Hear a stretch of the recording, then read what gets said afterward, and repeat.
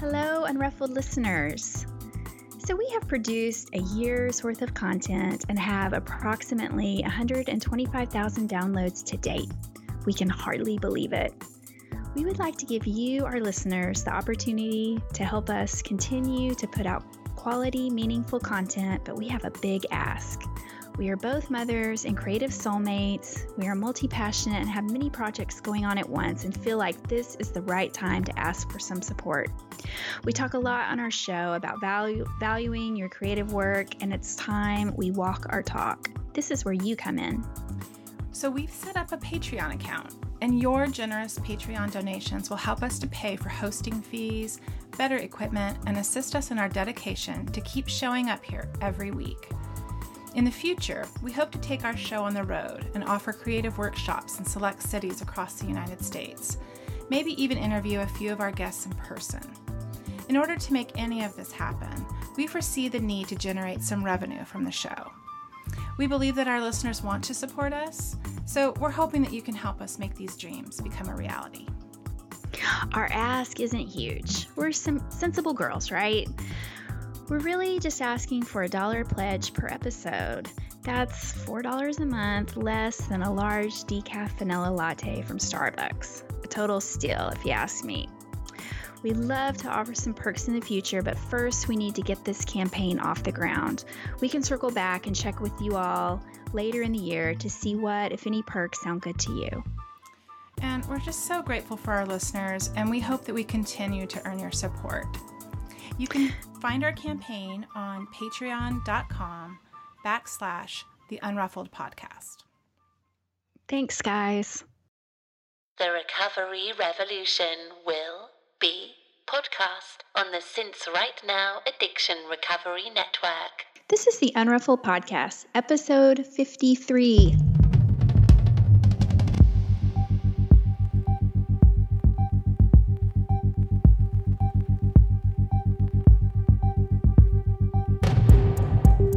This is a podcast about recovery through creativity. We live an intentional life. We thrive. I am Sandra Primo.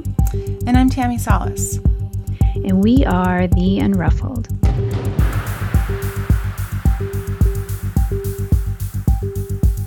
Good morning. Good morning and happy birthday. Happy birthday to you. And to us. Happy birthday to us. It is our podcast's 1-year birthday. I know. I can't believe it's been a year. I can't either.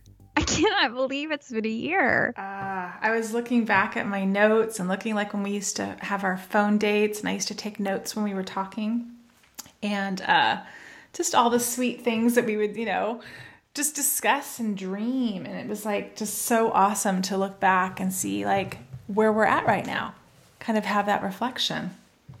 I know. I haven't gone back and listened to any early episodes. Maybe I will before this airs. Maybe I'll go back and listen to the first one just for fun.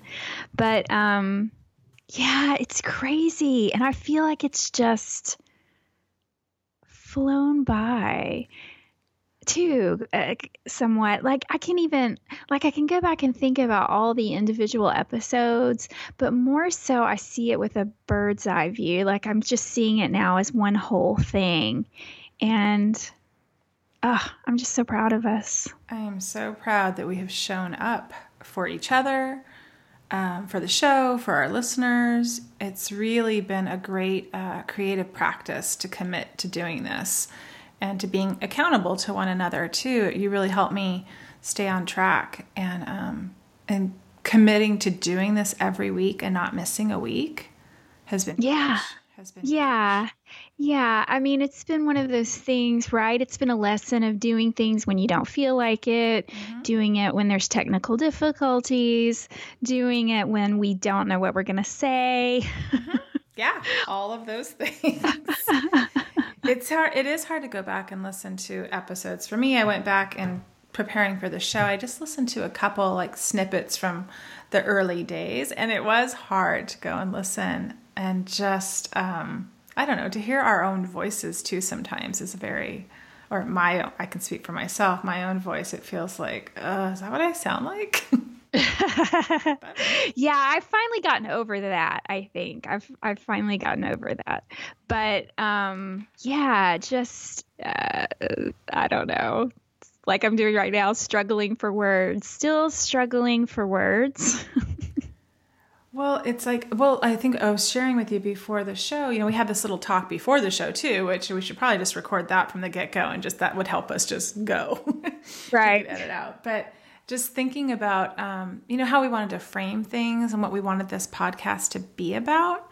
I think both of us were just really on the same page from the get-go. And, yeah. That was what was so nice about the two of us. Like we were, not that we have to be the same, but we were on the same wavelength because, we both make different things, but our thought process about how we wanted to stay more in a solution on this show, or try to kind of not stay in a drunkalogue. I just remember I'm looking at our first notes of talking about the creative process is what we wanted to talk about. And I have like dancers, authors, writers, photographers, artists, musicians. Like those were our kind of like, we want to pull from that group. And that is how it started. But I do think our conversations lately have morphed and changed into some people that we want to interview, that we want to hear from. I don't know how you would even put it. Just, I want to hear from the modern woman about what her struggle is and how she creates her life or how she creates her days. Right. I mean, I think we've stayed consistent in that all of our guests are creative in some way. Their creativity might not look like what you would typically think of when you think of creativity. But I think everybody that we've had on this show is definitely creative in their own way. And like you said, they've definitely created a new life for themselves. Yeah. And that's what I think I find inspiring when I listen to other podcasts. I always am trying to get that nugget, or that kind of, where's that connection with the person that they're interviewing. I may not be, a social psychologist, but I'm listening to somebody that is a social psychologist and going, oh, that resonates with me. Either what she's saying or how she's speaking or what she's, what her research is in. Like I don't have to be exactly like that person in order to get something out of the interview. And right. So that's what I'm hoping our listeners are finding. Like they're not a musician, but yet they will hear something that will click for them. Right. I think what we have done though too is try to stay within what we think our listeners would like, even though in the beginning we didn't have any listeners, but we had imagined listeners. Right. Our make-believe listeners. Yes. We knew what we wanted to hear in a podcast. And so we've really tried to stay true to that. I mean, I don't know about you, but I have people that reach out to me all the time. And frankly, just some people aren't going to be a good fit. And we know that because I think we really are secure in knowing our listeners, knowing who our audience is. And, we're always open for suggestions. As a matter of fact, this whole entire podcast is going to be answering questions from our listeners. So we definitely always open to suggestions or ideas for topics or pitches or all of the above. But we definitely have some discernment. We think about you guys when we choose our guests. Yeah. And it's not, someone had reached out to me, a listener recently, was saying a little bit that she thought this podcast was excluding other people that were in recovery. And I was like, oh, and we only talk about recovery from alcohol. And I was like, well, because that's what's in our wheelhouse. Right. We can speak from that place. I don't know that I can speak from a lot of other places. And so to have a podcast where I'm going to pontificate about, being a cancer survivor or having, diabetes, I don't have those things. That is not in my frame of reference. I don't have that experience to draw from. So yeah, definitely this show is about recovery from alcohol, but there are cross addictions. There's people we're going to be talking to that have other things going on that we're happy that they share. And I think they have. Like Taryn, we just had Taryn. Sure. She shared, her experience, and drugs were a part of that, and codependency. And so I think that it organically morphs and can include more things. But yeah, the foundation of the show is is that we're struggling from alcohol addiction and how we're recovering and what's solutions for that. So that will stay the focus of the show, and how we find creative outlets to kind of help fill that void that was taken away that it was created when we stopped drinking. So I think that mission is strong. Right. Yeah. I don't think we are apologetic at all, or should be apologetic at all, about staying consistent, with our sort of the backbone of our message. Yeah. And I think that that's a valuable thing. I think that, people know what they're going to get when they show up and give us an hour of their time, hour and 45 minutes, what I'm saying, of their time every week. Yeah. Yeah. Well, there was a quote that you said to me that was some lyrics from a Mary Gauthier song called I Drink. And this was on my notes from when we first started talking.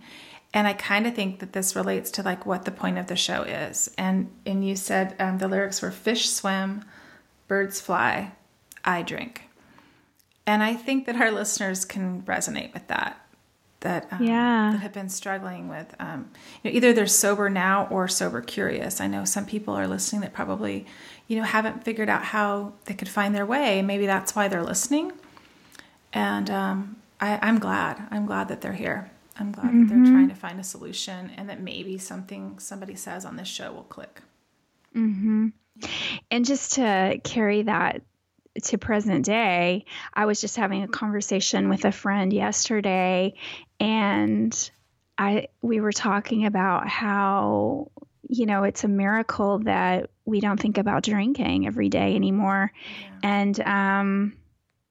And I found what came out of my mouth. I said, I have green eyes and I don't drink. So it's almost the other side of the coin from that Mary Gauthier quote. Yeah. Those are just true. Those are just facts. Those are, yeah. Non-negotiables. Yeah. Yep. Well, so I'm excited. This whole episode, I was inspired when I heard the Ask Me Anything that Rich Roll did on his podcast. And I liked that he was just kind of fielding questions from listeners and then what they wanted to hear him talk about. So we did that in our secret Facebook group, which all of you are welcome to join. It is a female-only group, or female-identified group. And if you had a question, we jotted it down on our Google Docs, and we might answer it. We only have so much time, so we'll kind of hit some of those today. Some questions were similar, so we sort of combined the themes of the ones that were similar too. And we're not going to mention anyone's name, so everybody can relax. Right. Yeah, for privacy for everybody, we're not going to do that. So, okay, should we jump in? Yeah, let's jump in. Okay, I'll read the first one. Sure. So if there was one piece of advice you could go back and give yourself in early recovery, what would it be? I have more than one. You do? Yeah. Okay. Short. You go ahead. You go. Yeah, first. Mine are short too. Mine would be listen to your intuition. It's been there all along, and now you can hear it. And for me, that doesn't mean that I'm not going to seek out support. I'm not going to seek out teachers or mentors. I'm just going to do this on my own. I know what's right and what's wrong. That's not what I mean. I just mean that soft, quiet voice that nudges you in the right direction. That is your intuition. Listen to it. Trust it. You can hear it now. That would be my advice I'd give to myself. I like that. Yeah. We talked about that a little bit in the last episode in our intro. But yeah, you helped me realize that. And I'm just listening to that now, and I'm 3 years in. So yeah, if I could have listened to that earlier, I don't know if I again, can't go back and change anything, but I definitely think that's very wise and sage advice for someone that's new to recovery. Yeah. To try to tune into yourself. Mine is, I have a few little, but I would sleep more because I don't think I could get enough sleep. And I think I felt guilty for the sleep I was having in the beginning. But I would sleep more. I would just let myself off the hook, sleep more. I would try to judge less. And by that, I mean, I would especially try to judge myself less in the beginning. It just was, in early recovery, you just are. And I would probably try not to be so hard on myself. And I would probably tell myself not to resist everything. Yeah. Drop that takes time. Yeah. Mm-hmm. And the other thing I was just going to say is that like little mantra that nothing changes if nothing changes. So in early sobriety, if you want to keep doing all that, you're just not drinking, but you don't want to change anything else. You are making it really hard for yourself. And so I think I would have told myself back then that mantra. I didn't hear it until like a year ago. But I think that would be what I would say is just try to shift something, even if it feels super uncomfortable, especially if it feels uncomfortable. That's probably the thing you want to listen to. Right. Well, and most things do in early sobriety, right? Like everything feels uncomfortable at first. Yeah. I'd be willing to be uncomfortable. Exactly. That's it.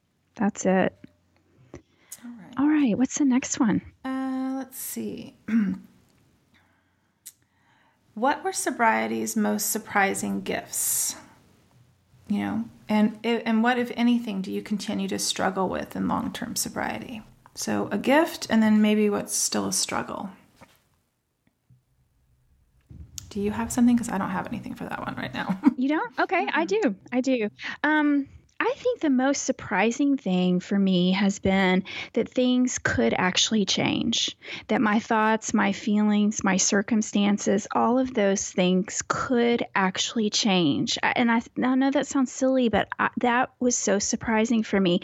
I mean, I think I honestly thought that I just removed the booze. It's just a liquid, right? But, my life is in the shit can because these are the things that have happened to me. I was such a victim of my circumstances, and I didn't realize that I had really created this life. I thought, why would I have created this life? Why would I have put myself in this place on purpose? But then when I did quit drinking, everything did change. It really did. And it wasn't magic. It was, the hard work of changing my thoughts, but my life really did start to change. And, so it wasn't just the liquid that I had to remove. Sure, I had to remove that to get the clarity and the energy to work on the rest. But recovery is so much more than just, like you just said earlier, so much more than just removing the alcohol. But if you do that part, the rest is almost inevitable. You really can change your life. And I think that was so surprising for me. I just thought of something. Yeah. I think the most surprising thing for me was that I have made all of these friends. Yeah. At this stage of my life. I really thought I had all the friends that I needed.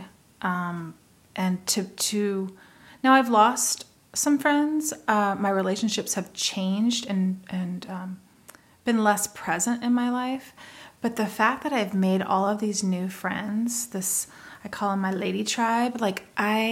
In sobriety, I am so surprised that I have so many female friendships. Mm-hmm. That's been the biggest surprise for me. Yeah, same. That's been a pretty good surprise for me. And then what do you miss? What do you struggle with? What do you miss? Sometimes I do miss the idea of like wild abandonment.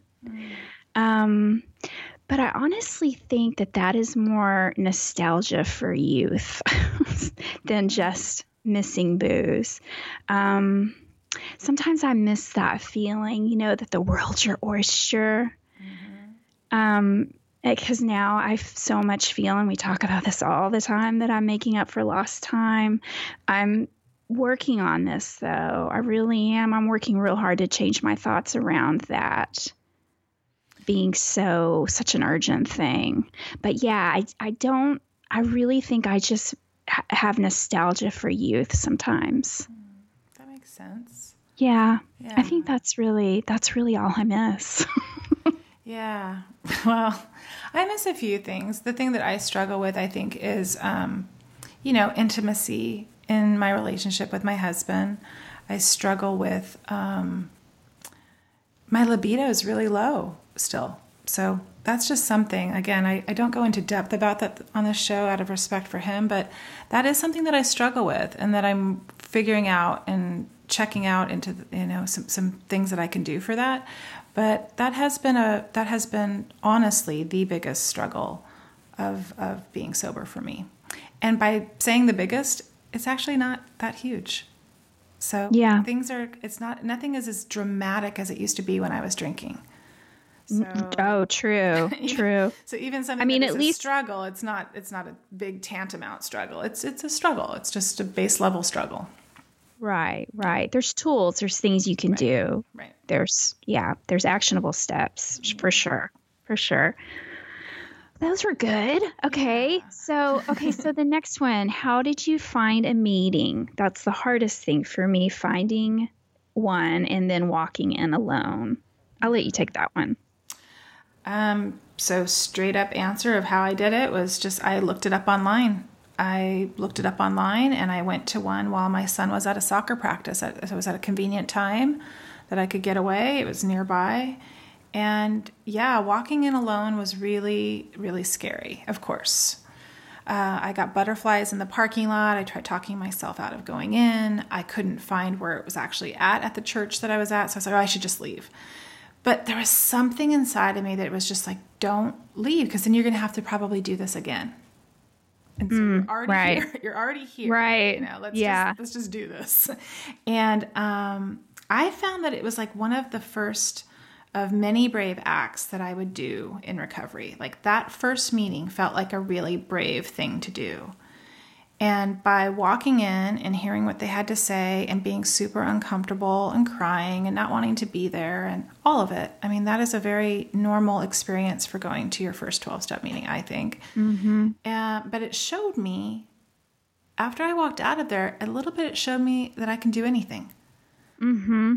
I can do anything. Yeah. If I could do that, I can do anything.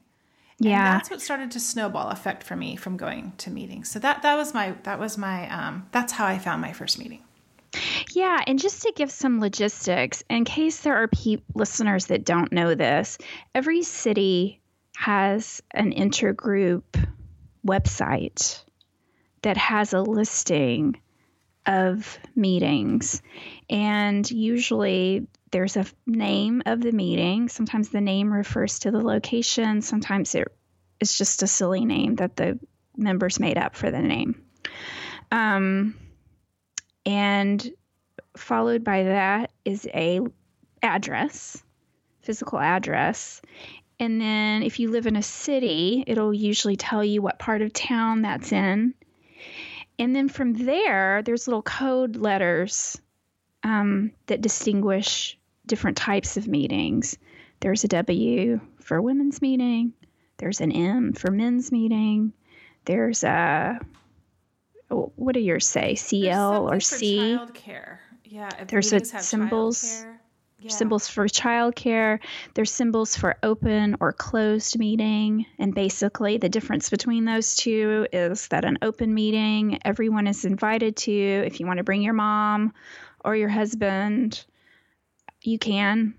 A closed meeting are for people that identify as an alcoholic. And that doesn't necessarily mean you even have to say that out loud, but you're going there because you have a desire to stop drinking.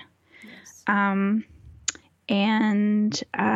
So those are, and then, and then of course there's a time next to each meeting as well. They don't normally tell you how long they last, but generally they last about an hour. Yeah, there was something that came up there I was going to add, but it's left me now. But if it is your first time, just because the component of this question just said, finding one, that's a hard thing to walk in. You do not have to say your name and that I am an alcoholic. You don't have to say anything. There's no requirement to say anything in a meeting. So you can go and just listen. Yeah. They'll ask if there's visitors. They'll ask, is anybody here, visiting from outside the area? Is this your first time at a meeting? You don't have to say anything. It does help inform the room of who's in the room, like, we have some new people, or people might come up and chat with you afterwards because you've said that you're new. But that's more for support. That's not to call you out, and that's not to embarrass you. It's just, right. It's just to identify. So if you don't think that you are the A word and you don't want to say that, you don't have to. You can just go. Yeah. Listen. You can just go listen. And yeah. No one's gonna make you. Yeah, you don't. You definitely don't have to say a word. Yeah, I didn't call myself that when I first went there. Yeah. I told them I was not an alcoholic. I would speak. And no one ever said a word until I finally figured out that, okay. And you figure out a few things along the way, and you feel like, I feel comfortable saying that inside the rooms now. But everybody's on their own path, that's what's so beautiful. There's no rules. No rules. Yeah. Okay. Let me ask you this. Can I ask the next one? Yeah. Okay. Yeah. So we had a listener that is asking both of us, but I'm going to let Sandra kind of take this question because she has something for it. A listener asked, "How did you both come to your final day one?" So do you want to take that? Yeah. I took some notes on that. We have definitely had episodes or individual episodes where we interviewed each other and talked about our final days of drinking, and how we came to sobriety.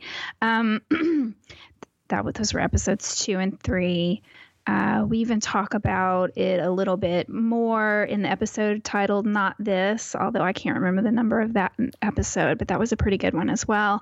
But quickly, I can definitely speak to this every time because I do think it's important. You hear it all the time, but I really did have a true surrender moment, like something actually snapped, and I finally just got sick and tired of being sick and tired. You can hear that phrase all the time, but it is so true.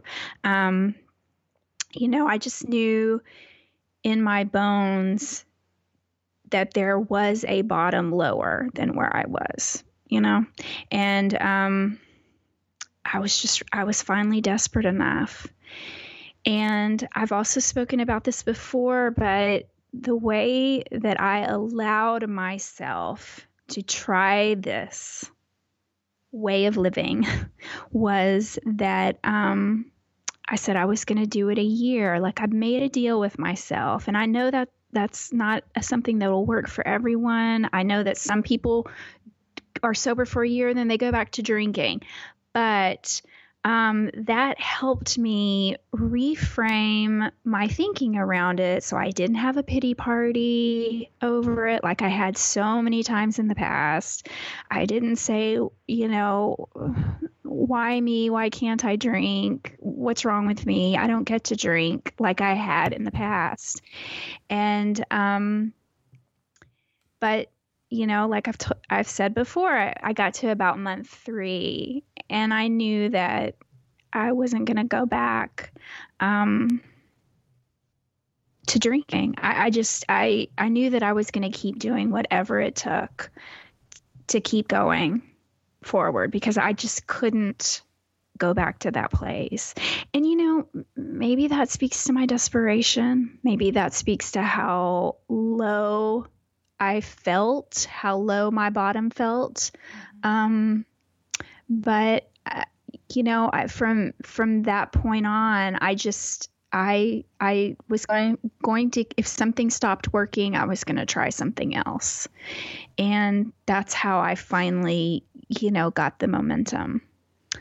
I love that. That's so important too, Sandra. Like you said, like you just know you didn't want to feel that way anymore. Yeah. So what am I going to do? What can I change? What can I shift? Right. I think that that question becomes so loud at the end, right? Oh, yeah. I mean, I couldn't deny it anymore. I mean, really, it was like either I'm going to keep drinking this way and I'm probably going to die, or live a life void of any joy, love, light, all of it. Or I'm going to have to do something about this. And that was it. I mean, that's how I came to that final day one. Well, in my art classes, my teacher talks about a call and response that we have with paintings, that when you make a mark, you step back, there's a call and response act that happens. And I think that's what you just kind of described. Like there is this call to think like, I don't want to live like this anymore. And what is your response going to be? And you get to make that mark. You get to make that decision. And for you, it was to not drink. You started, picking up tools and trying different things. And I sure did. Yeah. That just is your response. I think the response that we all have, and our listeners, I'm sure they can resonate with this if they've quit. Or if you're sober curious, I'm sure you can recognize the call because you're listening to this podcast. Yeah, you wouldn't be here. We wouldn't be having this conversation. That is the call. How are you going to respond? Right. And right. I surprised myself with how I responded. And I think you said something about why can't I not drink like others, or, when you start asking yourself, and I remember hearing in the rooms early on, and I didn't understand it at the time, but it said, why is not a spiritual question. Right. And I would write that down and go like, what the heck are these people talking about? Like, I just didn't know anything about anything in the beginning of what I thought. I didn't even know what my opinions were on things other than that they were negative. But I would write down that why is not a spiritual question. Why can't I drink like others? Like, that's not something I need to answer. Yeah. I just can't. Right. Right. Move on. Yeah. Well, there are better questions. Yeah, for sure. Better questions. What can I do next? Action. What's the next step I can take? Yep. Action. Yes. I was just going to say, so if people want to go back and listen to some older episodes, Sandra, I interviewed her for episode 2. She interviewed me for episode 3, and then we tell our stories there. So if people are new to the podcast and haven't listened to any of ours from the beginning, you might want to listen to those two. Might tell you a little bit more about her and I and our experience, and maybe something will resonate with you. And then the episode that Sandra mentioned that we talked about Not This, which was an essay by Elizabeth Gilbert, and we talked about our Not This moments, and that was episode 31. Yeah. So people can go to those if they want to. Good. All right. Okay, let's see. Okay, I'll ask this one. All right. What was the most surprising thing that you learned about yourself that you did not like? How did you change that thing? That's a good one. You want me to go? I have things. It's up to you. I mean, sure, I'll go. Go first. Okay. I knew that I could be judgmental, sarcastic, catty, bitchy. And I think the most surprising thing when I got sober was that I really didn't like that about myself. I mean, I honestly thought that was something that made me funky or cool. I don't know, but when I got sober, that just did not feel good anymore. And, it's not that I'm all serious now all the time. I mean, I am still pretty irreverent, but I'm just not an asshole anymore. And that I was happy to change that about myself. But, it was something that I thought was a quality, I guess, or I never accepted the fact. I probably knew that wasn't a quality, but I just never accepted the fact that it made me feel icky when I was when I was, sitting back smug and judgmental. So that was that was surprising. It's like, no, Sandra, this is not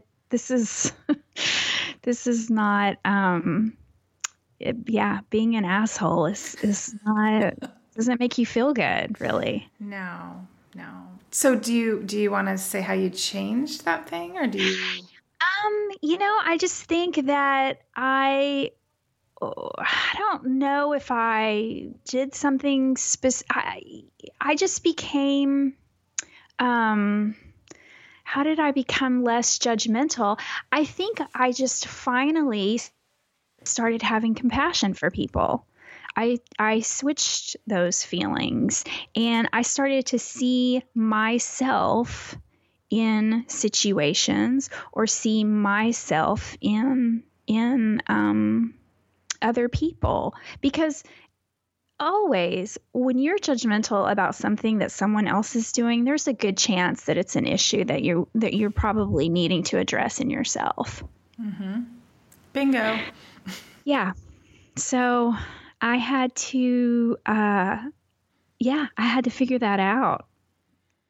Well, that's it's not just something that you just go boom and you figured it out too. No. Well, I had to come to understand that. Yeah. You came to believe. I came to believe. Well, so the most surprising thing that I learned about myself, and I don't know that it was so surprising, one of them, so that I definitely gossiped. And I think the surprising other thing was that I wouldn't have called myself this, but now looking back, I call myself this kind of when I'm talking in meetings, or that I was a liar. I didn't tell the whole truth. I did a lot of lies by omission.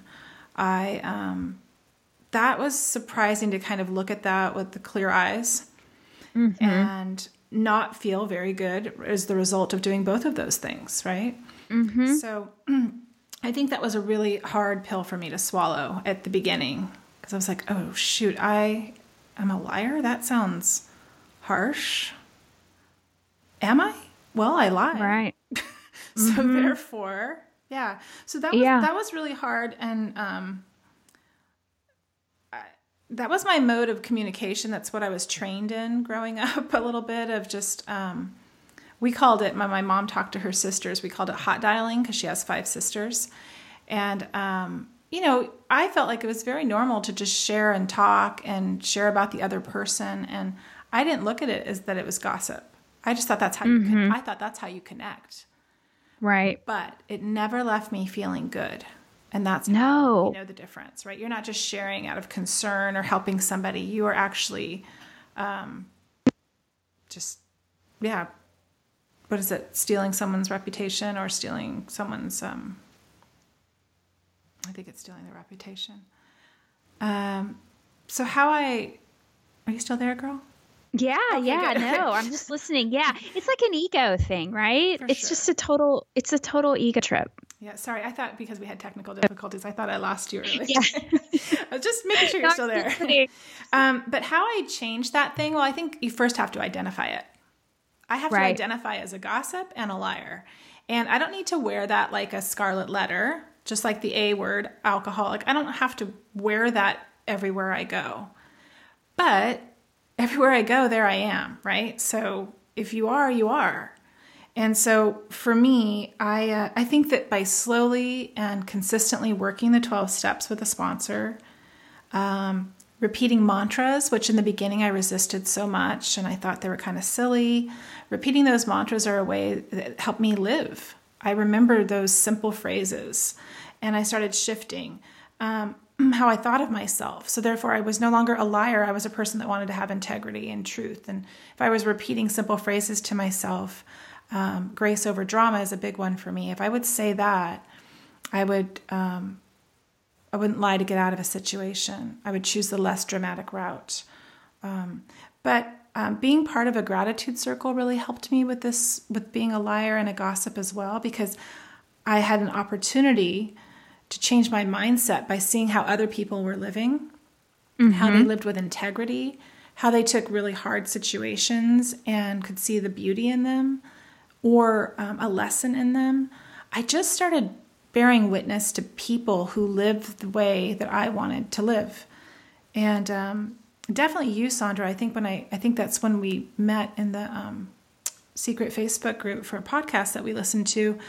I saw how you were responding to people. I saw the kindness that you extended, just the way you worded things. And I wanted what you had in that department. Like, I liked that kind of, it's like you were just very accepting and had wisdom. And instead of being snarky or an asshole, as you say, like maybe you thought you were in your past life, you definitely showed up in sobriety in a way to me that was like, I could do that too. Yeah. I don't have to be like Sandra yet, but I can definitely learn from Sandra. And I did. And that's why I invited you to come into the gratitude circle. I was like, I want to learn from you. So that's what I did to kind of change it. And then the last thing was that I practiced not gossiping with my sister on the phone. That's a good one. That had been our language. She was the person that I would say I gossiped with the most. And for her and I to try to not do that, we really had to practice. And so we would call each other out. And for a while I was calling out her because I was so aware of it. But she was so sweet to kind of take it too. And she's like, all right, got it. And then when I would start doing it, she would say it to me. And it's taken 3 years of practice to really keep tweaking that and refining that. And we still have to work on it, when we do. Because it's an old dynamic that we were trained in. Right. Just by observation in life, not just my immediate family, but just I worked at a wine bar. I gossiped with my customers. It's the way we connected. It's a hard habit to change. So I have a lot of intention around both of those things. Right. Yeah. Yeah. Those were good. God. Big ones. Not proud, but yeah. Lessons are still being learned. So. Oh, for sure. Yeah. I'm definitely not cured of all that, but I'm trying. Not cured. I can definitely still be an asshole, but I just try to be more aware of it. Yeah. Okay, well, I'm going to read the next one because I feel like you probably have more to say in response to this question than I do. Sure. So this is a question that we get a lot, I think. I've seen it come up a lot, but do your spouses still drink? Does it cause resentment, or are they supportive? In this person's situation, they have a spouse that still drinks and thinks he's being supportive. But the person is starting to experience resentment. So, take it away. So, yes, my spouse does still drink. I have to say he drinks a lot less than when I was drinking. I think because, we're not going out to restaurants and bars and socializing and having people over like we used to. So just by the sheer amount of things that I no longer participate in, his drinking is less. But he is a normal drinker. And that means that he can have one. And put it down, or have a sip and go like, it's not for me. Like that's the type of drinker he is. But does it cause any resentment? I was trying to think back to the early days. I think I'd wanted him to empathize with me more and was hoping that maybe he would stop drinking, was maybe a fantasy I entertained for a little while. But I do not resent that he can drink, because the obsession to drink for me has been lifted and is gone. So I don't resent that he can. And I think I can say that now 100%. I may have felt differently early on, but even that I can't fully remember because I don't think it hung on for very long for me. Right. But what I will say is that you asked if he's supportive, if our spouses are supportive. And I would say that my husband is as supportive as he knows how to be. And by that, I mean, it's just, he doesn't have this affliction. He doesn't understand necessarily what's going on and how much you feel in early sobriety, for sure, for me. I felt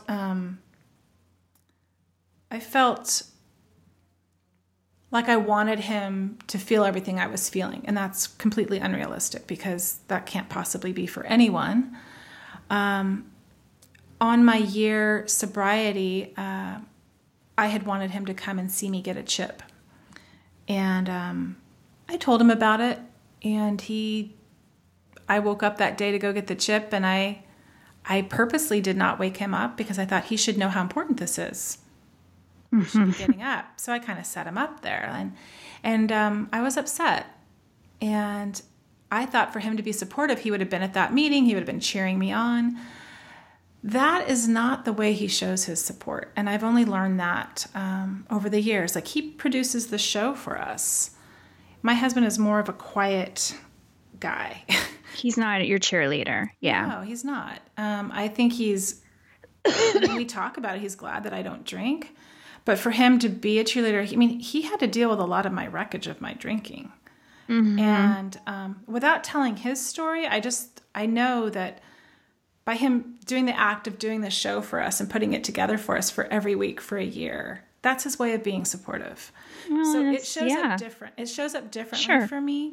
It's not that he's not drinking when I'm not drinking, but he is more considerate of those situations. And sometimes he'll ask, like, is it all right if I have a beer? Is that going to bother you?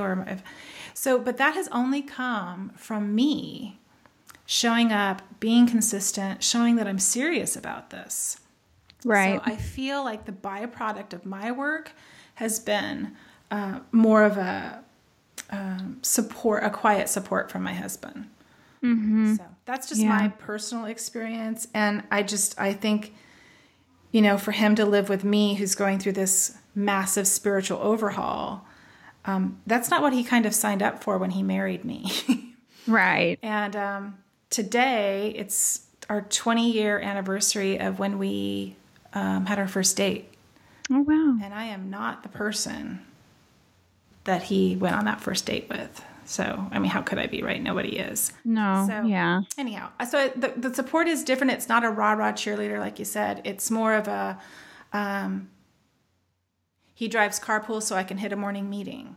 He does things for the show. He helps us technically, and he's just a quiet cheerleader. Yeah, yeah. Yeah. That's, I think those are all just very important things to say. Okay. My husband we have a slightly different situation. My husband rarely drinks. He also has a person that's very, very close to him that is in long-term recovery. Been sober for 30 years. So he has seen a person that needed to get sober, and he has seen a person get sober and thrive in recovery. So all of that is not foreign to him at all. So I'm just going to speak for him, but I'm pretty sure he would agree. He is very grateful for my sobriety. He was, when he realized, we haven't been together for 20 years. We've only been together for a little over 10. And so he didn't know I had a drinking problem when we first met. It was like a slow dawning for him. Yeah. And by that time, we were in it. We were living together. We had a child together. He was a good stepdad. And, he didn't sign on for that. And so my sobriety is very important to him. I think, just like I'll do whatever I have to do to stay sober, he'll do whatever he needs to do to keep me sober. It's that important to him. So, I guess that's probably as good as support gets. Yeah. And I feel very fortunate that I have it. So, and same, my husband's pretty quietly supportive. He's not a huge cheerleader either. I mean, he, you know, definitely doesn't always remind me, thank God you don't do that anymore. You know, like he has said that a couple of times, but he doesn't constantly bring up the past or, you know, he's not constantly telling me, you know, giving me pats on the back or whatever either.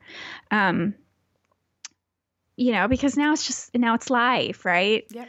And neither of us are perfect. And, you know, even though I'm sober, I'm still not yet. But so, yeah, it's, my heart goes out to women that have husbands that drink a lot. My heart really goes out to you. I know that you can stay sober though, because I've seen it. I've seen it happen a lot. So, yeah. That's good. I know that we try to be respectful of our husbands. And I also know this is a topic that women really want to talk about. So we're trying to still navigate our way to have these discussions. So I hope that's enough to help somebody, you know. Yeah, I do too. Understand. I do too. So let's, the next question, why don't I ask you, because I'm going to let you answer this one. Okay. Just because I'm looking at our time and stuff. And since you have answers, I'm going to bow out of this one. What takeaways do you have to resist the urges in the beginning of sobriety? Because it's such a habit. How to break the habit part. Do you have any suggestions? Yeah, I do. And this will be kind of quick, but I didn't know what I was doing really, or, you know, if I was doing it on purpose, or if I was doing it right. But basically, I had to replace the activity of drinking with another feel-good activity. And I did it every day, several times a day, especially during those triggery times,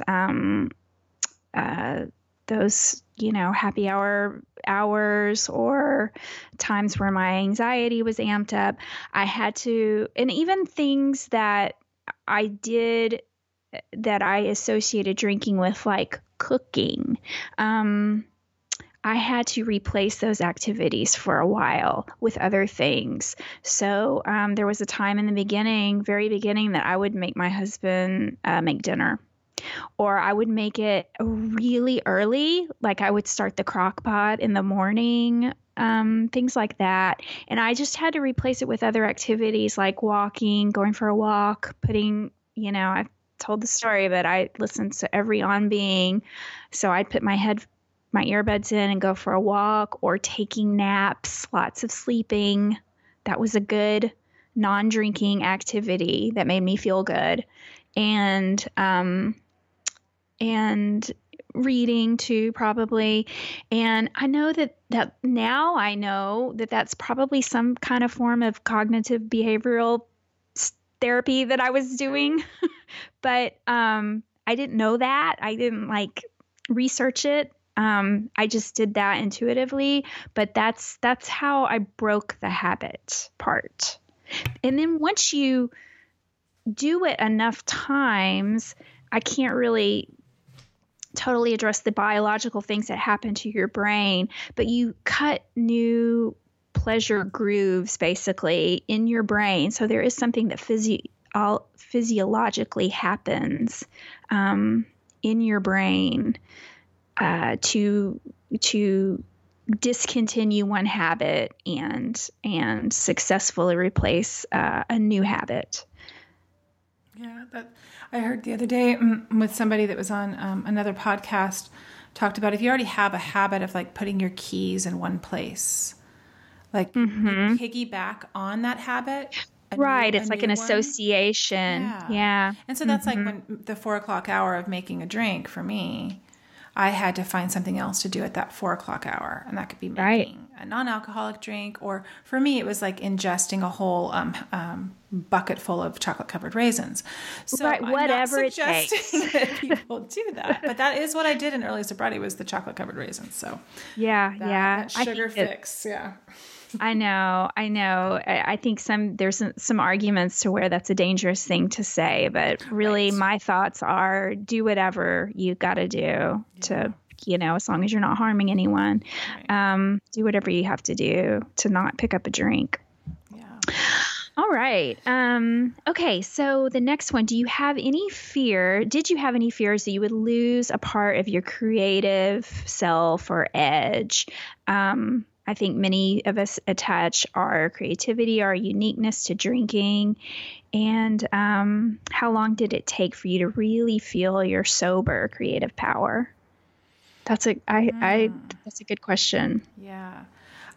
So I'll answer really quick because mine's short again. I don't think I had any fears about losing my creative self or edge or view of the world. That was not my fear in the beginning. It came later maybe, but when I had the wherewithal to think about these things in depth. But I think the second part of the question is just how long did it take for you to really feel your sober creative power? That came about 6 or 7 months into my recovery. That came when Holly reached out to me to kind of work on that mantra project. That's when I finally, the things I was doing was just like this thing to make me happy. I was fulfilling my own goals, but to feel power that I actually could do something with it and I could declare my major art, that came around 6 months after some of the fog had cleared for me. So what about you? Well, I feel a little differently. I definitely thought not drinking would make me lose my edge 100%. I mean, that is something that kept me drinking for a very long time. I thought drinking made me edgy. I thought it made my friends edgy. I thought it made us do edgy things. I mean, really. And so, now in hindsight, I know that wasn't really the case. I mean, if anything, it made me dull, not edgy. But you could not have convinced me of that when I was still drinking. However, the sober creative power, I almost felt that right away. I really did, but I had to let go of the form it would take. So in other words, I let it express itself through writing in my journal. I've talked about that. I wrote feverishly in my journal every day, and I didn't put pressure on myself to do other things like make an amazing piece of art or start a photography project or anything like that. But then eventually it did. Eventually it bled and morphed into other things. But I really resonated with that question because, I thought I was so like punk rock. That's what made me that way, was drinking and raising hell, I did. That was part of my identity. Yeah. And you've definitely harnessed your creative power, sober creative power. I mean, you're off the charts now. Right? Yeah. I mean, I didn't know you before, but I mean, I can just imagine it's very different. So place. different. So different now. Yeah. And, but again, it's, I just didn't put a lot of pressure on myself in the beginning. I think it's something that you have to let unfold. And it takes time. It does. Yeah. Oh. Yeah. Well, I was gonna. The next question, I'm gonna go ahead. Is related to our attitudes around people who still drink or use. So that's what the question is gonna be. Yeah, and we had a couple of questions like this. So yeah. And so we'll address it here, hoping that it answers the questions that came in. But and the listener said, I feel like this might be a touchy question to tackle, but how do you ladies feel when you encounter family, friends, peers, acquaintances, coworkers who still imbibe? And maybe, how do you rise above those feelings of judgment? Do you want to tackle that? Or Sure. Yeah. I'll start and then I'll finish. I bet we have similar takes on this. We have a friend in one of our secret Facebook groups that's been with us for a while, and she talks about sober limits a lot. Like the first time she talked about that, I thought that is fucking brilliant. But for her, it just meant that she can stay sober in these particular limits, right? And anything outside of those limits, make you thirsty.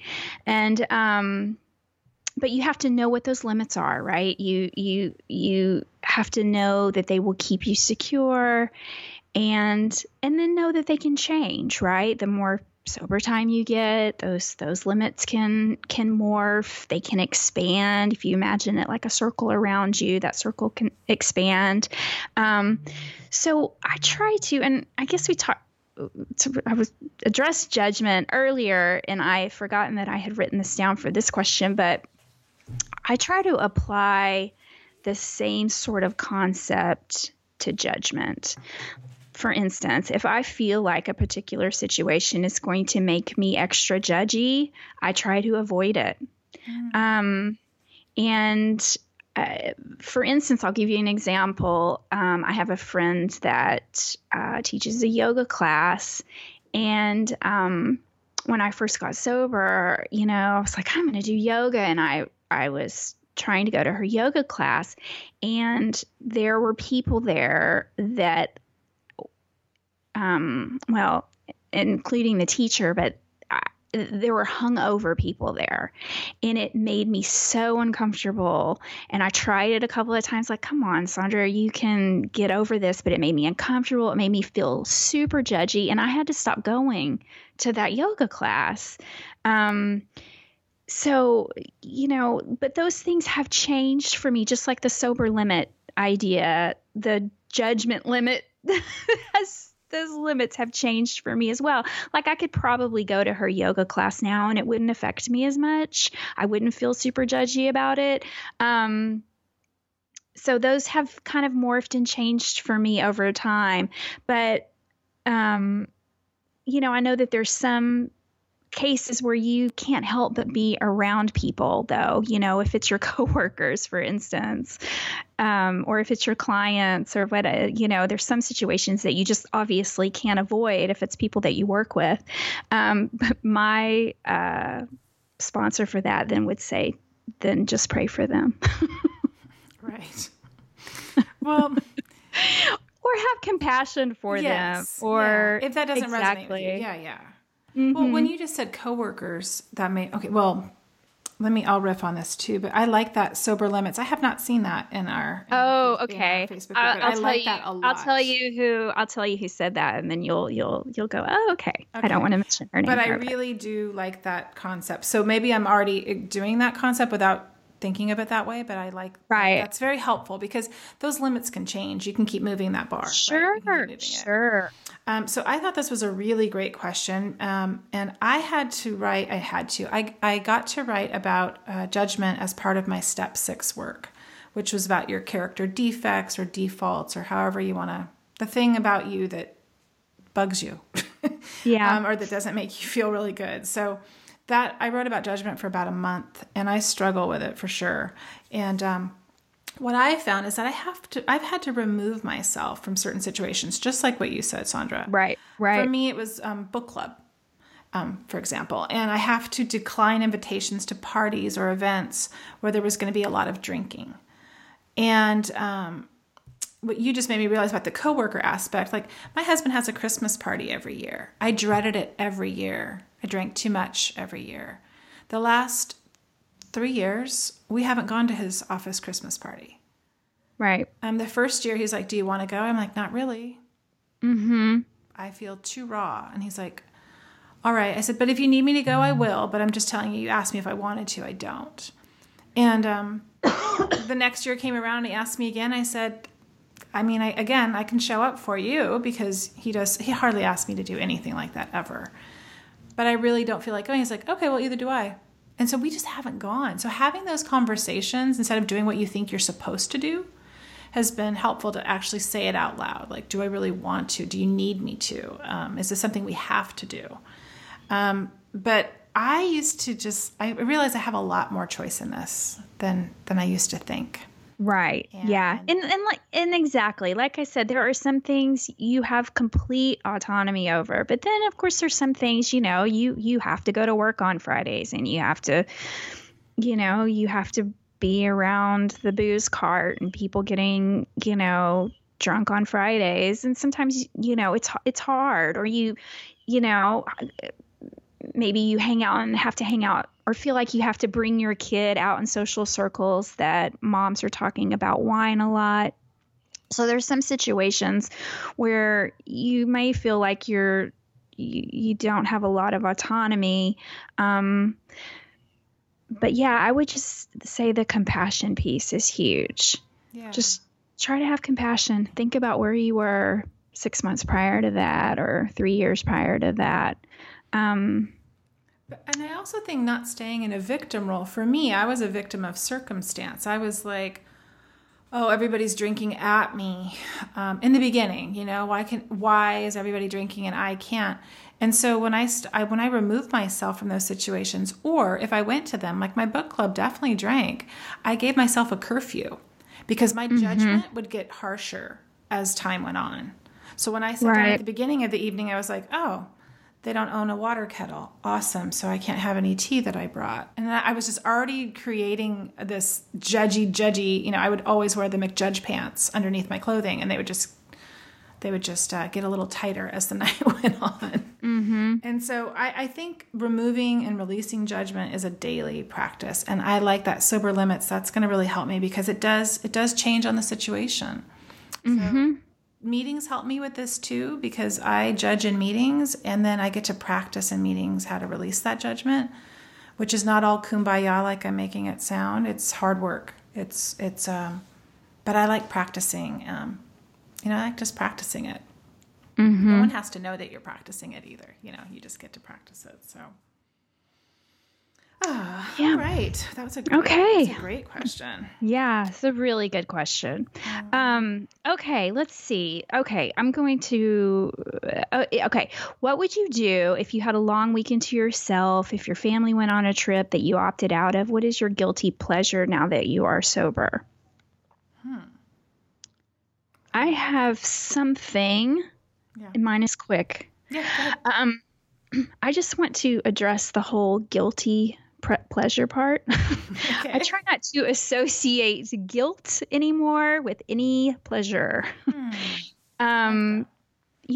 Because we shouldn't feel guilty for doing things that make us feel good, as long as we're not hurting anyone, right? So I let myself off that hook.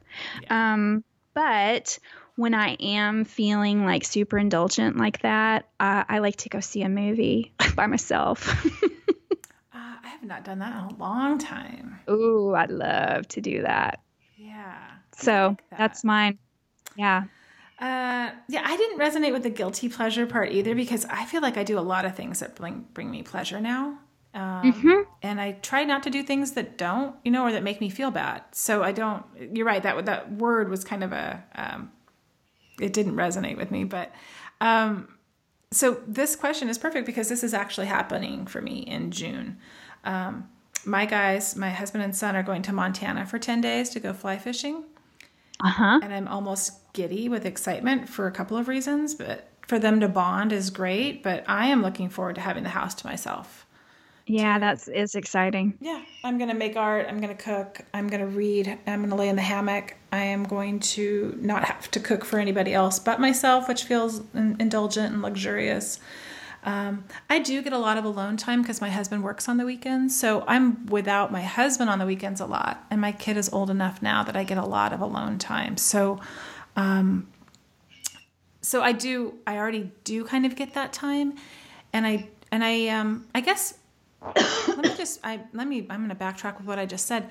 during the weekend, sometimes I don't feel guilt, but I know that there's other things I should be doing. So maybe that's kind of where she was phrasing that question from. Like, I don't have to go do all the things on the to-do list. So something that I'm just going to be maybe sloth-like a little bit. I'm just going to soak it up. Yeah, that was a fun question to think about, though. Totally. I mean, I have many indulgent things, but most of my indulgent things people would look at and say, actually, you're just being productive. And so, but that's indulgent for me. Spending like 10 hours in my studio, that's like super fun for me. Absolutely. So yeah, that was a fun question. Okay. How do you make friends at midlife? I didn't write down anything for this, so you go ahead. I have just a couple things. Join our secret Facebook group. You can make lots of friends there. Yeah, for sure. So I wrote 12-step meetings and online sober forums. And yoga workshops. I guess I've made some new friends, but actually they were still part of my online sober forums that I was part of. Mm-hmm. So those two things have been key. I guess for people, if you're finding something that you're interested in, or a hobby, or you start doing things like our friend Nicole Morgan, who's been on the show, she does roller derby. Find your thing that you really dig doing, and then join the group. Find your people. Yeah. I don't talk about it much anymore because I kind of let it go. But I formed a meetup, like on meetup.com, and I had tons of people. In fact, friends that I have right now, I met through my meetup, and I have brought those women together too, and their friends.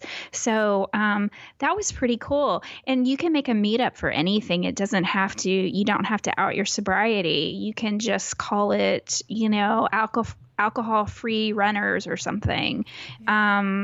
And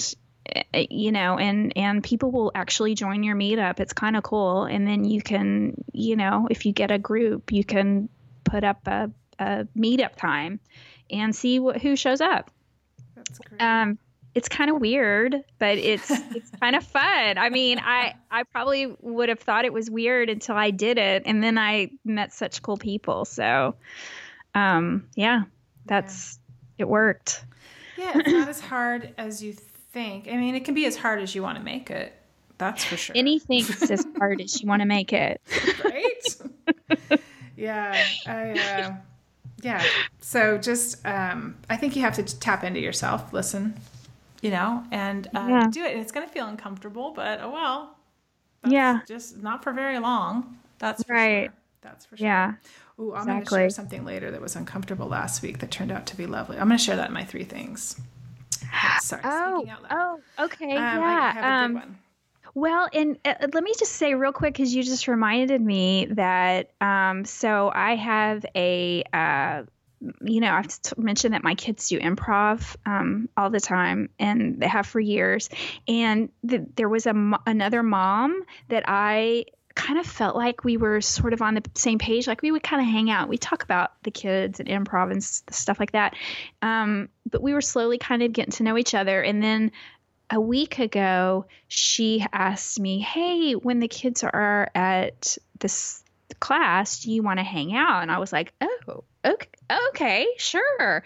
And for the first time in a long time, I felt kind of weird. Like, I wonder if she wants to go have a drink, what kind of drink does she want to have? Yeah. And, but we kind of settled on a place that was just next door. It was a bar and a tea bar. It was sort of a Japanese place. And, we sat there and chatted for a really long time. And then she was like, I don't know what I'm going to have. My son has bubble tea here. I don't know. Maybe I'll just have a beer. And I immediately said, well, I don't drink. So I'm just going to have a tea. And she goes, are you in recovery? And I said, yeah. And she goes, awesome. I don't need to drink. Aww. I know. It was the coolest thing. What a great response on her part. Oh, it was so great.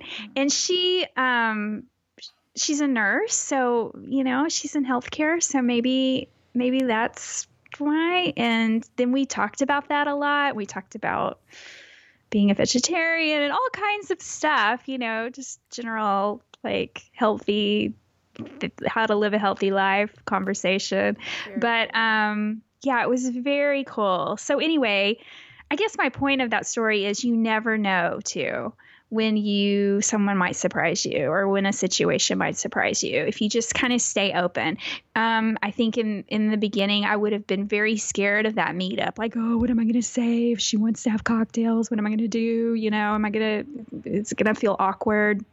Yep. And I just sort of went with it, and you just never know.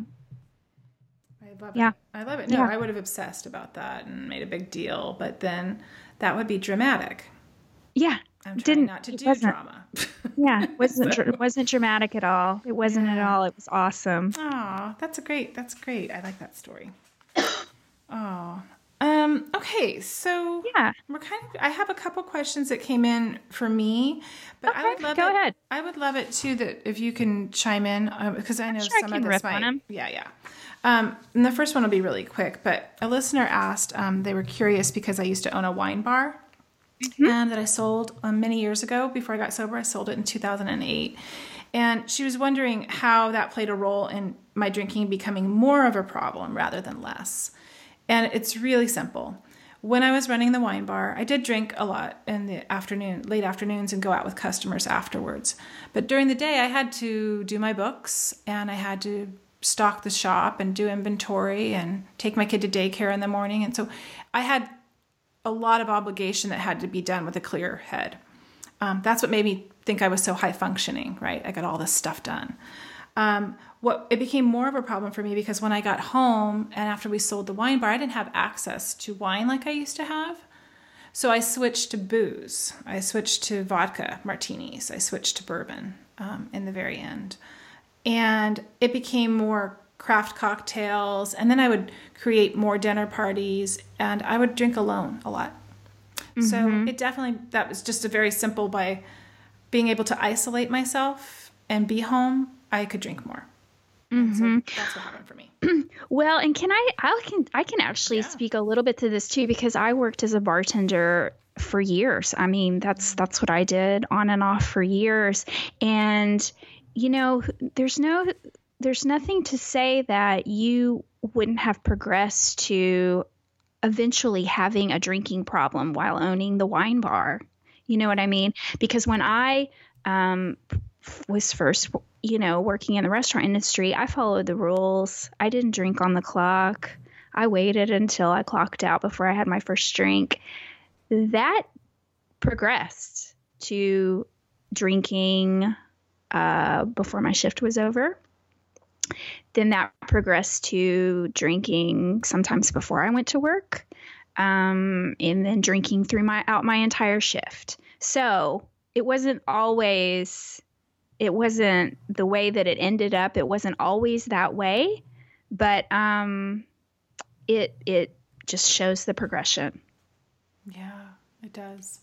Yeah. It definitely, it just kept kicking up another notch. You just kick it up. Yeah. Like, I got away with that. Yeah.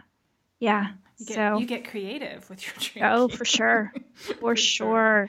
Yeah. And so the next question for me was, and Sandra, you can answer this one as well, but how do you stay organized and plan for all the things that you do? And do you have a daily routine? And so I did want to speak to this, and I'm sure Sandra has her own system for things, but I'm kind of my personality type, I think, responded to the 12 steps because it was like a thing to do, something to check off. I like a gold star at the end, so I definitely, different things speak to me, but for me to stay organized and plan for all the things that I do in terms of being a mom and a wife and a student and a person in recovery is that I have to plan a little bit. And I don't have to be so rigid with my planning, although it might appear that way to some. Sundays are a super important day to me in my life to kind of center me for the week. And I used to really dread Sundays because I was hungover, and it just I never started the week off feeling good, ever. So I am I took a service commitment on Sunday on purpose so that I could go be of service first thing in the morning on Sunday mornings. And that kind of kickstarts everything for me. And I reconcile a computer calendar with my paper calendar. I map out commitments and meetings and carpools and all that kind of stuff that you do to run a household. I finish, the things that need to be finished for the week. And I look at my week like I get to do these things. I get to pay the bills. I get to, work on a creative project or a goal or or I get to fulfill an obligation that I made to someone. I try to look at my to-dos as get-to-dos. And that way my head's on straight for the week and I can kind of move forward. I do have daily and nightly routines that I'll talk about in a minute, but do you have anything, Sandra? Do you have a plan? Or things that really help you? I am much less of a planner. Probably no surprise that these are the differences in our personalities. I'm much less of a planner. I mean, I have a planner that sits on my desk, and I have some rough to-dos lists, rough lists. But I do not like to get stuck in a predictable rut. For me, I like to keep some things open for the unexpected. And that it works for me, and I don't really drop too many balls. So I just am less rigid probably about my planning, put it that way. I sound like such a hippie, but I kind of try to stay in the day. It keeps me from future tripping too much, and it keeps things open for creativity or something that I'm not expecting. People talk about if you want something new to happen, you have to leave space for it. That's what I try to do.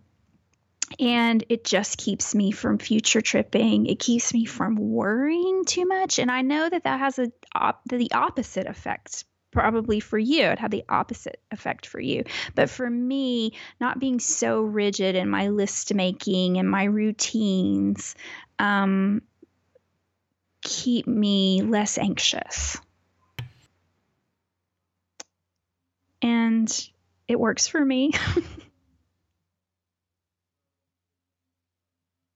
Are you there? Oh, I'm so sorry. I put it on mute because there was noise outside. So I've just been talking to myself. See, we're keeping it real here, people. My husband's about to drive away and he was going to make a bunch of noise, so I put it on mute. I find that you're very organized because you keep me on track with things for the show, and I have lists everywhere and calendars and stuff. But so it's not.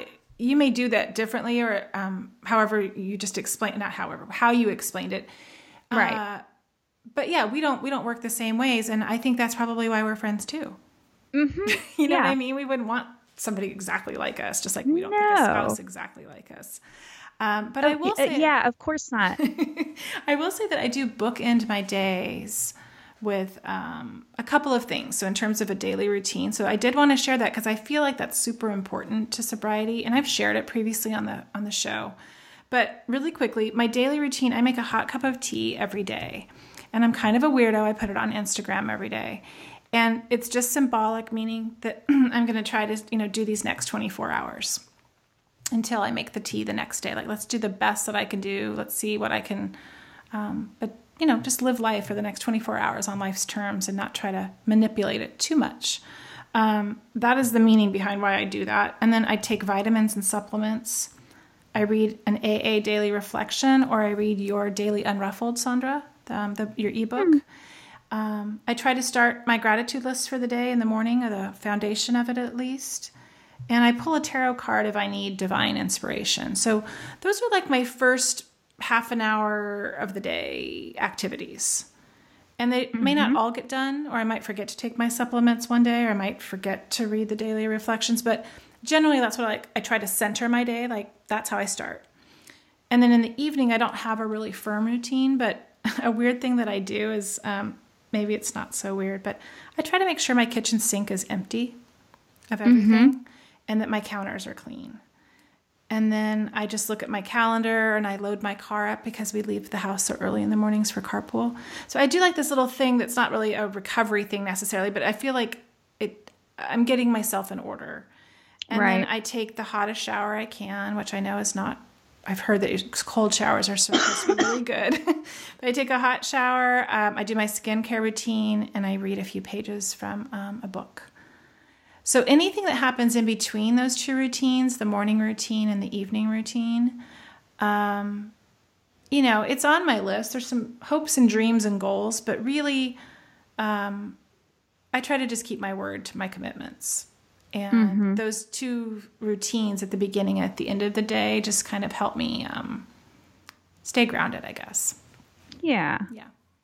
And I definitely have things that I do every morning and every evening. They're just not rigid, especially my morning things that I do. I really just try to I get up before anybody else does. I'm the first one up, and I like that to be at least an hour, if not more, if not longer. And I use that time to just do something that I get joy from. And usually that's reading, but sometimes it's writing. Sometimes it's reading the New York Times. I might mix up what I'm reading, but just that sort of just sets, if my intention is set for the day, I'm good. Yeah. I'm just good. Yeah. And yeah. I like that. It's not necessarily let's check all these things off. But I like that. Exactly. Something that brings you joy can be interpreted. Exactly. However it needs to be. Yeah. Right. Yeah. Yeah. Oh, I like that. We had one more question for me, and it was about my marriage again. So I feel like we kind of covered that. Okay. From what I said earlier, but let's see. I know that our listeners want us to talk about this. But how do I navigate the changes within my marriage since becoming sober? And I think I'm comfortable sharing that, I've been in therapy with my husband for 10 years, and we've been together for 20, which I just shared with you earlier. But I want you guys to know that I withheld a lot of information when I was out there still drinking. And so therapy yielded only a modicum of relief, like just the tiniest bit. So when I got sober, it definitely changed the relationship with my husband. And there has been a lot of healing that has had to happen, slowly and over time. And again, he's a very private person, man of few words. So that's probably all I'll say. But I imagine that it could not have been easy to be married to me when I was drinking. And I'm glad that he has been so committed to our marriage. And and that he's the only man I've ever wanted. So I think I just needed to love myself more in order to become a better partner. And that's what I'm doing now. And in doing that and kind of not drinking, showing up for my life, I've become a better mother and daughter and sister and a friend. And so navigation of a marriage, no two marriages are alike. And what I thought marriage was, it's not what it's turned out to be. I knew it was committed. It has turned out to be that, but the path we all take with our spouses is very personal. So, oh, for sure. Yeah. So the things where I'm where it's less than ideal or maybe not how I had imagined, it's shown up in another area of our marriage that's been beyond my belief. And, and the fact that he has stuck by me with all of these, it's not easy to be married. No, it's not. Like this or like this. Right. And it's not easy to be married. I thought you were just going to leave it at that. And I was going to say, no, yes. All of It is not right. It is not. And, sometimes things are hard because we make it hard. And I firmly believe that. And then some things are hard just because they are. Yeah. And I've told this story before, but I was watching a Good Morning America, and this was when I was married to my first husband. And there was this older couple on Good Morning America, and they were celebrating some ungodly amounts of decades together. I think they were celebrating like 60 years of marriage or something like that. And the interviewer asked them what was their key to a long marriage. And the husband, he was like holding his wife's little hand, and he said, "We just never fell out of love at the same time." And that has so stuck with me, because you are not always, there's not always heart shooting out of your eyes, no matter what you're going through, and but if you fall out of love at the same time, right? I think that's the time to question it, or up the therapy, or whatever. But yeah, at the same time, that's so helpful, right? Yeah, because that's true. Because it's ebb and flow, and it is an ebb and flow. But I like that. I wanted to at least talk about this a little bit, because I know it's coming up, and I've had in real life discussions with ladies that I've met, that we've gone to certain events, and we've definitely delved deep, and we're really transparent and honest. And I felt like I was really held in those situations, and knew that what I was saying was going to stay with that person. So I've definitely opened up about it, but to open up, and let a couple thousand people hear this, I just doesn't feel super comfortable. Right now. Yeah. Yeah. But I think we did it. I think we answered most of those questions. And if we didn't, we set a couple aside to maybe have episodes about and riff on. So thank you for all of the feedback, and for listening to us for these last 52 weeks. Yeah. So unbelievable. Okay, well, should we cap it off with our 3 items from our Unruffled Toolboxes? Absolutely. Okay. All right. Well, I'll go first. So my first one is spring. I had said it before, but I could pitch a tent in the backyard and live out there and just let my leg hair grow and get long, big mats in my hair right now. I could be outside every day. It's just glorious right now in Texas, and we have to talk about it because it won't stay like this. So I have just been out in the garden. If you follow me on Instagram, you will see that I will flood my feed with photos of flowers without apology. And so spring is really a big one for me. Oh, I like that. Well, since we just got done talking about marriages and things, and I'm looking on my phone right now, so excuse me for just a second, but I started listening to Esther Perel, who you introduced me to her work. Mm-hmm. And she has a podcast called Where Should We Begin? And Esther Perel is a therapist, and she specializes in relationships and sexuality. Mm-hmm. And so I have been listening to her podcast last week. Holy cow. So good, isn't it? She is good. She's masterful at what she does. Yeah. She certainly is. I start listening to these podcasts thinking, this one's about a sex addict. I'm not a sex addict, but I'm just going to... Well, it was called The Addict. So initially I started listening to it. I'm like, they're talking about he's a sex addict. I don't know what I'm going to get out of this. Oh my gosh, I got so much out of it. Because he's in a 12-step program. Yeah. And by the time they got to the end, he was talking about his community, and I've made my amends. I don't know why you can't forgive me. And Esther Perel just like is like, because she doesn't have a 12-step community. Right. Because this was done to her.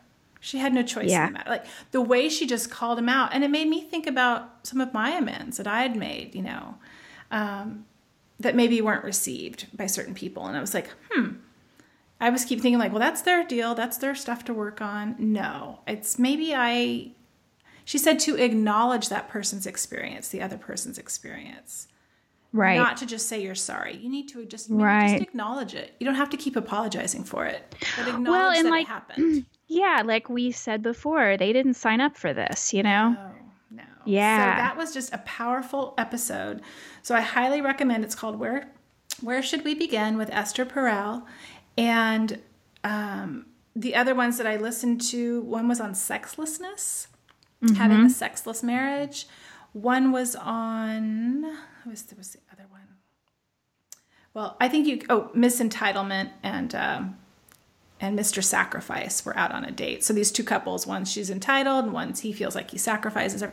Anyhow, you could find yourself in any of these episodes, I think. Yeah. Even for just a minute. And the way she breaks it down is just lovely. So and she's turning me on to her. She's written books, she's done TED Talks, and she's also been on other podcasts, many other podcasts. She's excellent. She's so smart. Gosh. Yeah. So she's got 2 seasons and it's on couples and relationships. I think the 3rd season is going to change and be about something, a riff on something else, relationships with children or other things. But these first 2 seasons, I shouldn't say episodes, these first 2 seasons are on relationships, married or just relationships of dating. So yes, I highly recommend it. Yeah, very good. Very good. I was going to mention her earlier. I'm glad you did. Okay, so my second one is the art exchange. I know we've talked about it before, but working on my art piece and connecting with my partner has been so fun. It's been so good. It's been so good.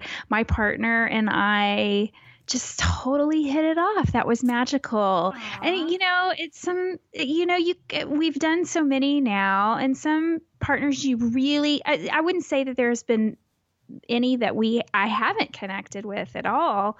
I've connected with them in varying degrees, I guess, but my current partner, for this last exchange in particular, we really connected. And so that's just been so fun. That's been so fun. Yeah. It is nice when it's kind of course, we connect with everyone. I do find a connection when I do these things. Sure, with everyone. To have it magnified by going, oh, right. We have so much in common or share a common language, whether that's through art or just talking. Exactly. Oh, exactly. And does she live near you? No, but we've texted furiously since we first started. Yeah. So it's okay. I have a new friend. Yeah, it's awesome. See, you can make friends. That's how you make friends. Join our Recovery Gals Art Exchange. Yeah, friend us up on Facebook. Say you want to be part of the exchange, and we'll add you to the fun. We're going to be releasing a new theme probably around soon, beginning of April. So if you guys want to join in, let us know. Yeah. Okay, my second thing is yet another podcast. I've been kind of on a podcast kick because I've been in the studio a lot. And it is my boyfriend, Rich Roll, my imaginary boyfriend. And I just listened. It's his newest, I don't know if it's his newest, but it's with Susan David, PhD. It was his March 25th episode, and it was on the power of emotional agility. I haven't listened to that one yet. And why discomfort is the price of admission to a meaningful life. So I know I call it emotional sobriety, but this Dr. David uses the term agility. Mm-hmm. She is brilliant. I wanted to take notes for the whole 2-hour episode. I mean, I want to re-listen to it with a notebook because it was... I can't wait to listen. Fabulous. And she has a TED Talk. By the time he had interviewed her, in a week's time, or 2 weeks' time, it got 2 million downloads.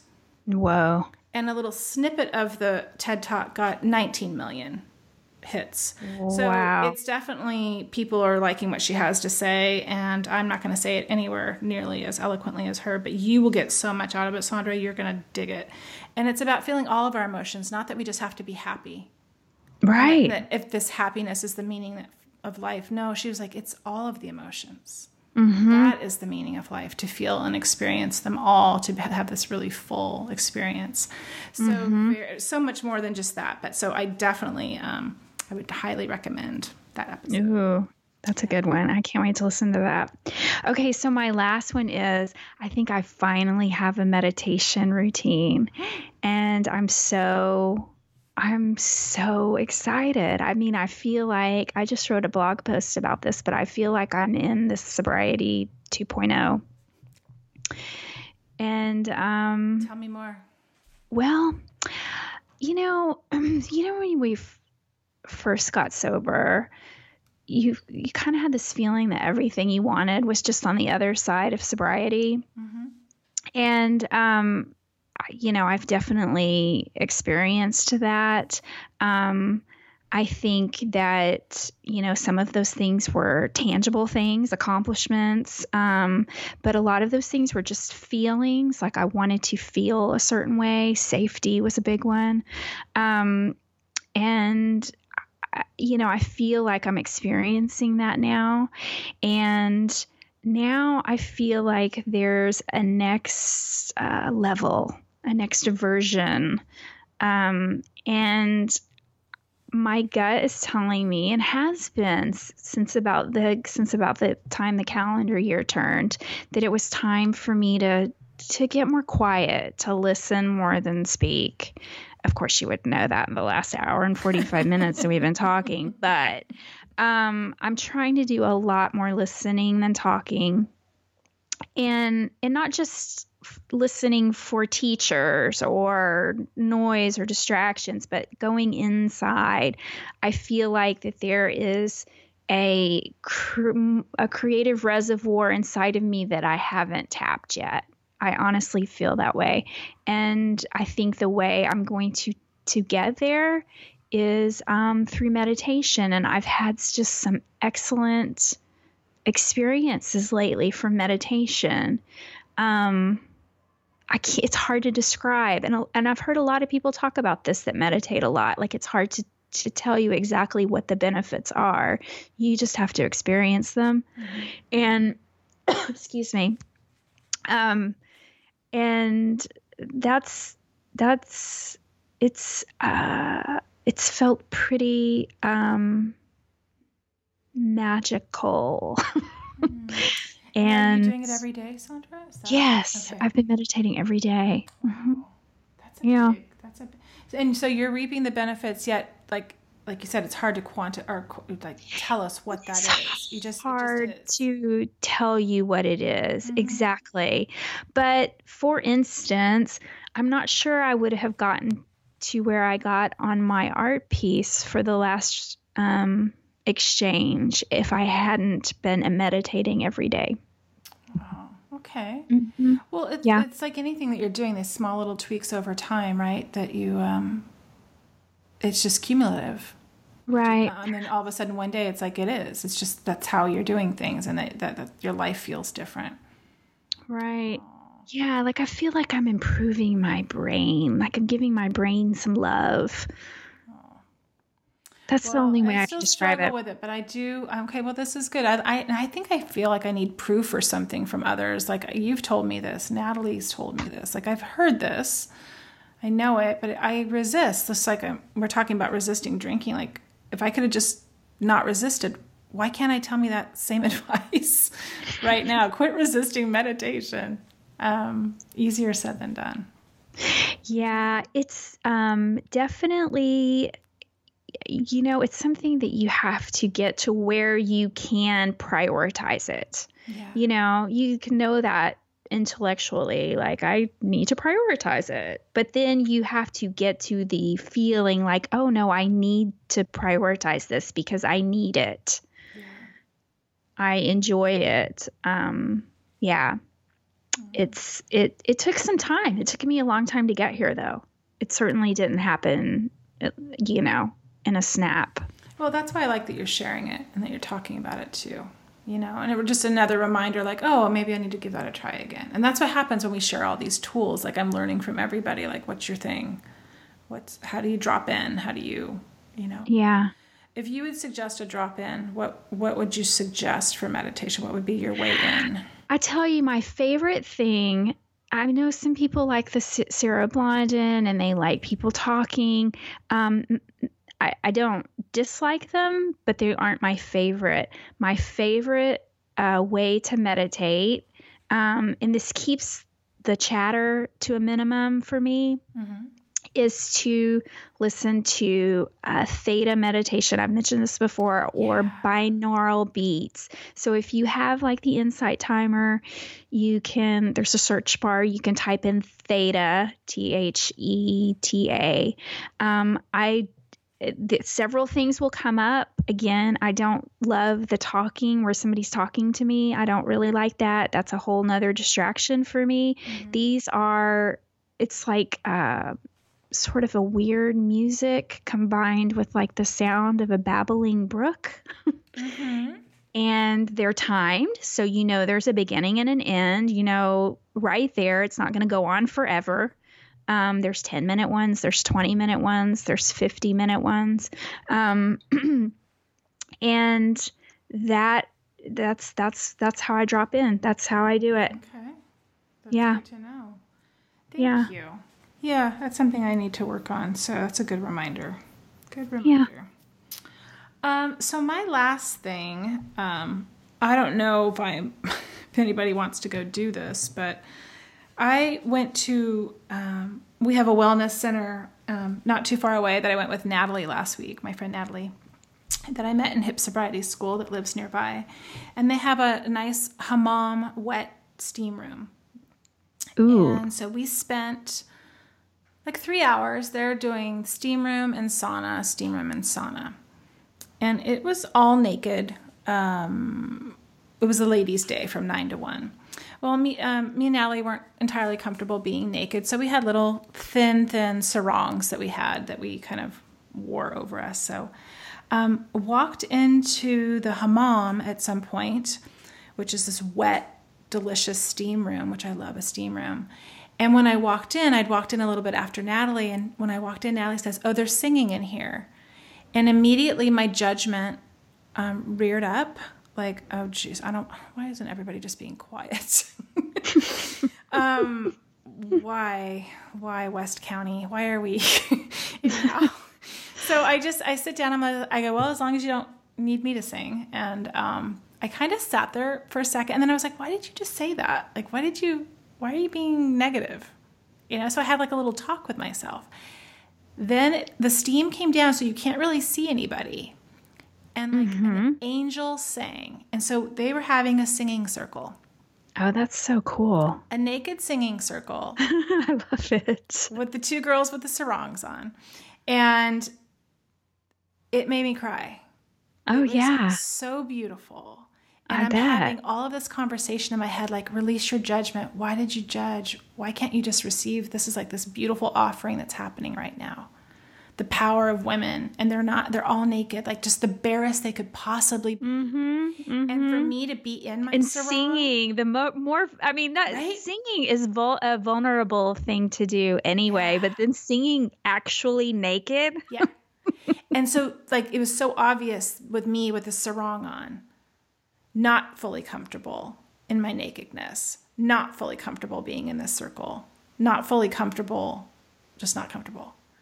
Yeah. And it was almost like I wanted to take my sarong off, right? Right. And just release it and be like, here I am, ladies. Well, they go there like every Friday. So I might join them in a future Friday and maybe do this. Love it. It just was a really beautiful experience. So I don't know what the thing is that I'm sharing other than to maybe be vulnerable or maybe, stop the judgment. I don't know what the thing is other than I tried something outside of my comfort zone and I stayed. I could have walked out and said, not for me. Yeah. I'm really but glad you stayed. I'm really glad I stayed. So yeah. That's a good one. That's a good one. Oh, this is so long. I so appreciate everybody that's hung on this long and listened to this. We really appreciate it. We really do. This was I have no words. Yeah. All the words are gone. Yeah. So thank you for supporting us. You guys can leave us a rating on iTunes if you like us. You guys can do that. Give us a little Please, star. If you don't want to write a review or don't have time for write a review, if you could just leave like a little star rating, just click one of the stars. We have, I think 125,000 downloads now, and we have like about 75 star ratings. So it'd be really nice if you guys could leave us a star rating or a review.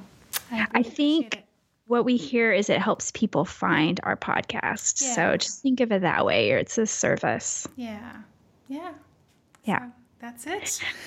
All right. So, seize the day. Let's go have some cake. Cake. That's what I want. Okay. Enjoy All your right. day. Thanks for being my partner in crime. Yes. Thanks, Tammy. Bye. The Unruffled podcast was created and produced by Sandra Primo and Tammy Salas. Our show is edited and mixed by Steve Hecht. Original music composed and performed by Caitlin Schumacher. Original artwork created by Tammy with the help of graphic designers Chris Aguirre and Amy Lanier. Thanks for listening.